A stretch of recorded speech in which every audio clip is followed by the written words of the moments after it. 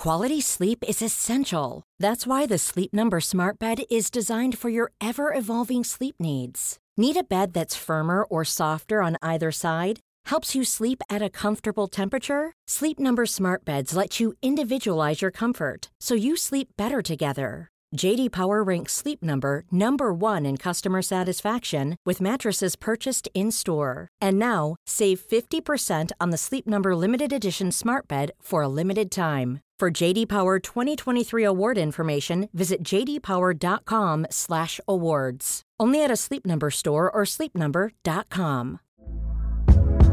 Hey there, it's Michelle Norris. I'm host of a podcast called Your Mama's Kitchen. When I travel, I'm usually looking for a way to find a taste of home when I'm not at home. And one of the things I love to do when I am at home is entertain. And Airbnb allows me to do that. When I was in California recently, I rented a house that had a great kitchen. And when we were sitting around the table, we're all thinking, we're in someone else's house. Someone could be in all of our homes as well.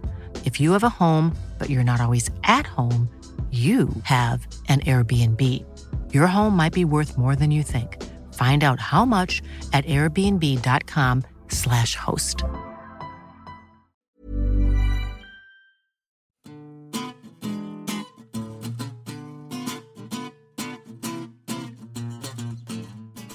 Hello and welcome to the New Statesman podcast.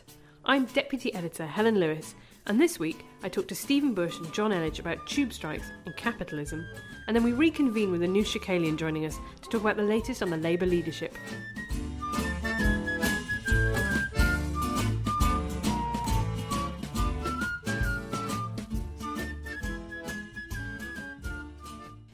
Well, you're very lucky to be able to listen to the New Statesman podcast today because London is in the grip of a tube strike. I'm joined by John Elledge, editor of City Metric, and Stephen Bush, our Staggers editor, to talk about, well, tubes and capitalism, really. Stephen, first of all, you wrote a piece saying if you don't understand the tube strike, you don't understand capitalism. Why is that?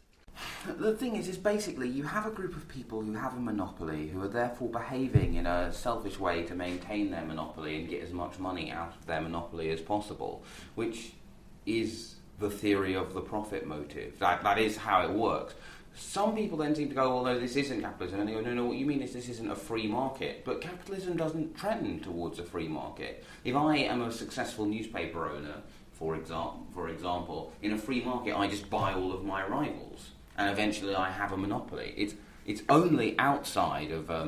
it's only when you have some form of regulation to prevent that happening that you don't get monopolies eventually. You see that on the internet, definitely, don't you? Internet trending, particularly things like social networks, and maybe not monopolies, but oligopolies. So you have one or two really big players that dominate a market, and because of the savings on scale that they can make, they and certainly social networks only work if all your friends are also on it. So there is a limited marketplace for them.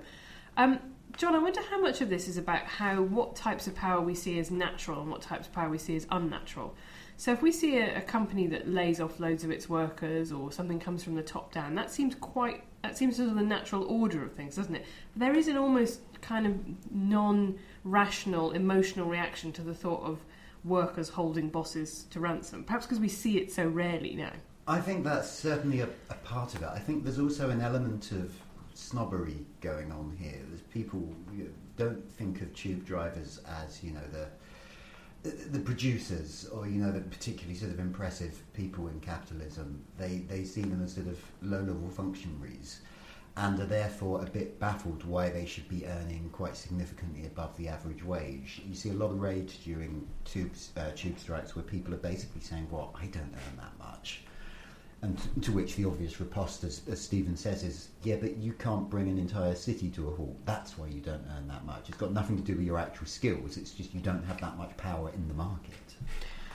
And, how much pushback has there been? I know both of you have written about this subject. Is it something that gets people very angry in the opposite direction? I've been surprised by how little pushback there's been, actually. As you say, both Stephen and I wrote articles that basically had the subheading "Stop Whining." And depressingly, not many people have been whining. Everyone's being quite stoical. I'm seeing a lot of people smugly saying they're working from home and watching the cricket. which totally wrecks our entire thesis, to be honest. But you can't have everything. Yeah, actually, the interesting thing is, with a sort of couple, with the exception of some die-hard people who think that they're having an argument about the free market, most people have gone, yeah, right. I got an email today which thinks something up very early. They said, well, it's like my landlord. I don't like them. They're saying, I'd like you to pay an extra 5% this year for no apparent reason, but equally, they know I've had a raise, so they know I can afford it, and so they're going, they'd like a bit more money, please. I also think people probably don't think that much about quite how unpleasant a job driving a tube train actually is. In that, it's shift work. It starts really early or really late, depending on which schedule you're on. You're stuck in a small metal box all day. You can't talk to anyone. You can't get distracted. You have to concentrate. And on certain lines, you don't see daylight. It's not actually a pleasant thing to be doing with your time. Well, there's also a kind of argument, which is that if it were that, go and become a tube driver then. I mean, I know this is a kind of stupid, reductive argument. You can't. It's actually quite difficult to do. Because go work your way up. Yeah, they've structured the workforce in such a way that it's effectively a reward. So you spend, 10 years manning a station and getting all sorts of abuse for 20 grand a year or something, and then gradually you work your way up the ranks, and then you get the 50k job. I mean, the argument that lots of people make, which is one of those things where it's an interesting example of how you can be absolutely correct while being completely wrong. Where people say, well, they're only hastening the arrival of driverless trains. Well, ultimately, machines are going to replace pretty much all of us. The second that you can find a robot which can do little epigrams about the internal politics of the left, I am out the door. The difference is they will have extracted... Just going to get a Twitter bot, which is probably quite soon, actually. Extracted the maximum value from their services before they become obsolete. And they haven't made that process will not have got any faster by a day, because they will pay a little bit more money until they get replaced. Also, we will still probably have tube strikes. I mean, one of the things that's kind of got elided in all the conversations about this, including this one, is it's not just the drivers on strike. It's every grade of tube staff voted for industrial action, and that includes the people who man the stations or that kind of thing. But this is quite important, isn't it? Because it comes from the fact that we see strikes much more rarely now than perhaps in the 70s or 80s, and the Tories are currently trying to make it harder, aren't they, to strike? That strike law is chugging its way through. Stephen, am I right in saying? Yeah, although I mean the thing about the strike law is it actually wouldn't have affected this strike at all. They cleared 50% quite comfortably. I mean, I am actually there are reasons why I'm uncomfortable about it, and that I don't think the government should regulate protest except where it's dangerous, and effectively striking is a form of protest. But actually, effective unions can clear 50% in strike ballots quite easily. It's one of those things. I don't think the government should do it, but if it's an existential threat to your right to strike, you have bigger problems as an organised labour movement. And you can write in at Stephen Dockbush. Well, the other great thing is, of course, that we're all much fitter as a result of the tube strike, having taken a variety of lovely overground routes to work. So isn't that a beautiful gift that the strikers have given us, John? Yes, I mean, that's kind of fine for those of us who live within sort of 3 or 4 miles of the office, but it's not quite as useful if you live out in Zone 6. I don't think there are many people who are walking in from West Ruislip today. And that's what is wrong with Britain today.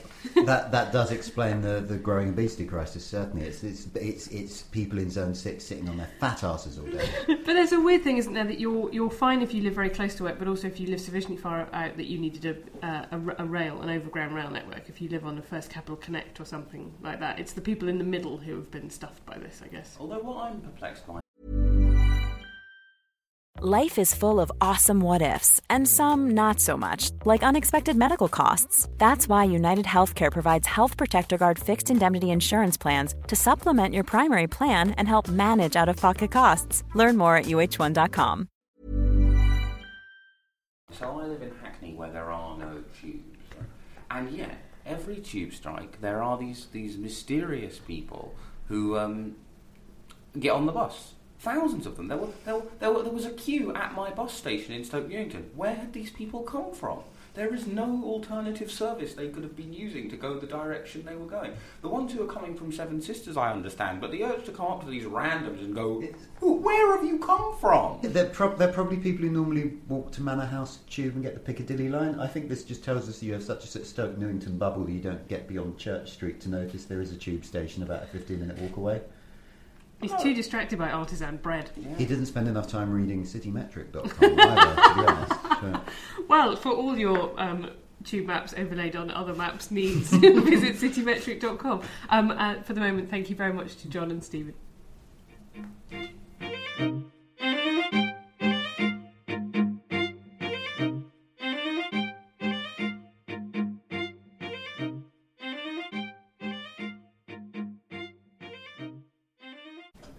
Well, the Labour leadership, the ballots are nearly ready to drop. Have you ever been so excited in your life? I'm joined by Anooshka Kalyan and Stephen Bush to talk about the latest twists and turns in a very unpredictable contest. Stephen, I'm going to start with you because after, I guess, 2 solid weeks of Corbyn mania, Corgasm, we've now had Andy Burnham staging a fight back. I'm guessing off the back of the fact that Yvette Cooper got the endorsement of Alan Johnson, which was a pretty good one to get as they go. And Andy Burnham kind of feels that there's a scrap to be the Stop Corbyn candidate, and it wasn't beginning to look like him. So he's now fought back with policies on scrapping tuition fees and renationalising the railways. Is it working? No. I mean, there's that famous phrase, your manuscript is both good and original. The problem is the parts which are original are not good and the parts which are good are not original. It is basically Ed Miliband's 2015 manifesto and then some kind of ropey ideas which are halfway between sort of Burnham at the start of the race and Corbyn now. So tuition fees to be scrapped and replaced with a graduate tax. Councils to be given the power to borrow to build. Yeah, and there is some good stuff in there, but ultimately it's just... I don't really see what Burnham's strategy with it is, because Yvette Cooper is doing something very clever now, which is she's running a fear campaign, basically. She's getting proxies out to go, I was alive during the 80s, we lost election after election, the Tories destroyed large parts of the country, it was awful. Because a lot of the... Not all Corbyn supporters, but in reality she only needs to get 2 points off Jeremy Corbyn to beat him. So what she's trying to do is she's trying to target those young voters who've just joined the party, who aren't that politically well informed because they weren't around in the 80s. And she's literally doing this drip of interventions where people go, the 80s were awful. Isn't the problem with that Burnham strategy that, although you might say that if people want a left-wing solution, there's a very good one. It's the kind of, it's the you can't out UKIP problem, right? You can just end up in a kind of Dutch auction on immigration, where if people really feel incredibly strongly about immigration, there is a very strongly anti-immigration party for them to go to. So my worry about that as a strategy for Burnham, and I don't know what you think about this, Anoosh, is that you end up looking like a pale imitation of an option that is already on the table that people might go for. Yeah, exactly. I think the Andy Burnham trying to be the Stop Corbyn candidate is problematic because if Corbyn wasn't in the race, all of those supporters who are supporting Corbyn would be Andy Burnham's supporters, and he would have got the Unite endorsement as well. So I think that's quite unconvincing, and he's taken it, you're right, in the least logical direction by trying to be to the left of the other candidates. But if you're going to vote for a candidate who's to the left of Yvette Cooper and Liz Kendall, then you're going to vote for Jeremy Corbyn. So it is quite unconvincing. Although is it I know, Stephen, you're obsessed, I wouldn't say obsessed, that's a rude word, but you're certainly very alive to the possibility that single transferable vote throws up unpredictable outcomes. Is it enough to be anti-Burnham and go for second preferences of Corbyn supporters? I don't think so, because I don't think Jeremy Corbyn is not going to be in the final round. I think... So just to explain it, so what happens is you have 4 candidates and then the person with the lowest share of the vote gets knocked out first. Their votes get redistributed and on and on and on. So the final round is a runoff between 2 people. Yeah, it's a runoff between 2 candidates. Or, depending on how well someone does. I mean, so let's say Jeremy Corbyn got 45%, Liz Kendall got 10%, and he got 6% of Liz Kendall's supporters, then you wouldn't go through the rest of the one because he already hit 51%. That is highly unlikely to happen, though. Yeah, so there are some questions about... So Liz Kendall is definitely going to come fourth, it looks like, unless all of the polls, all of the CLP nominations, every conversation anyone has had with a Labour member turns out to be completely wrong. So Liz will go out first, which means her preferences they will automatically reassign. The interesting thing is, if you look at the CLP nominations, there are more second preferences for Corbyn if Burnham goes out. It looks likely like Burnham will go out in the third round, so it will be a Cooper-Corbyn showdown.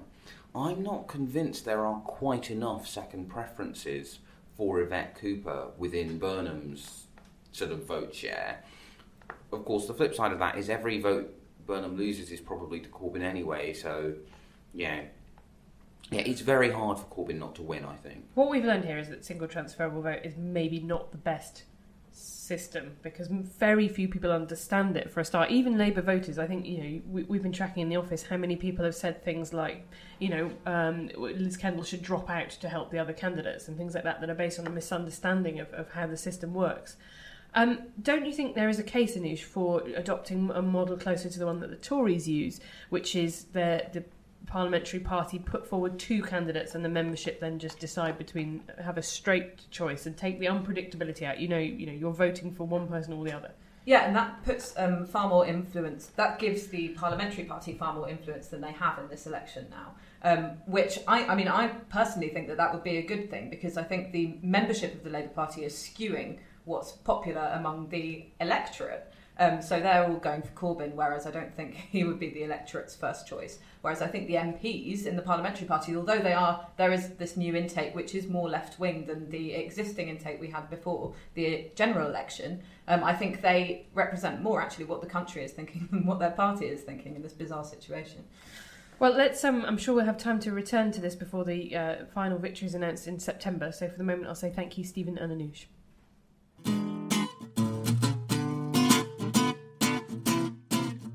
You've been listening to the New Statesman podcast, presented by me, Helen Lewis, and produced by Anna Leskowitz. You can find us every week at newstatesman.com/podcast or on iTunes. Our theme music is Devil with the Devil by the _Orchestra, licensed under Creative Commons.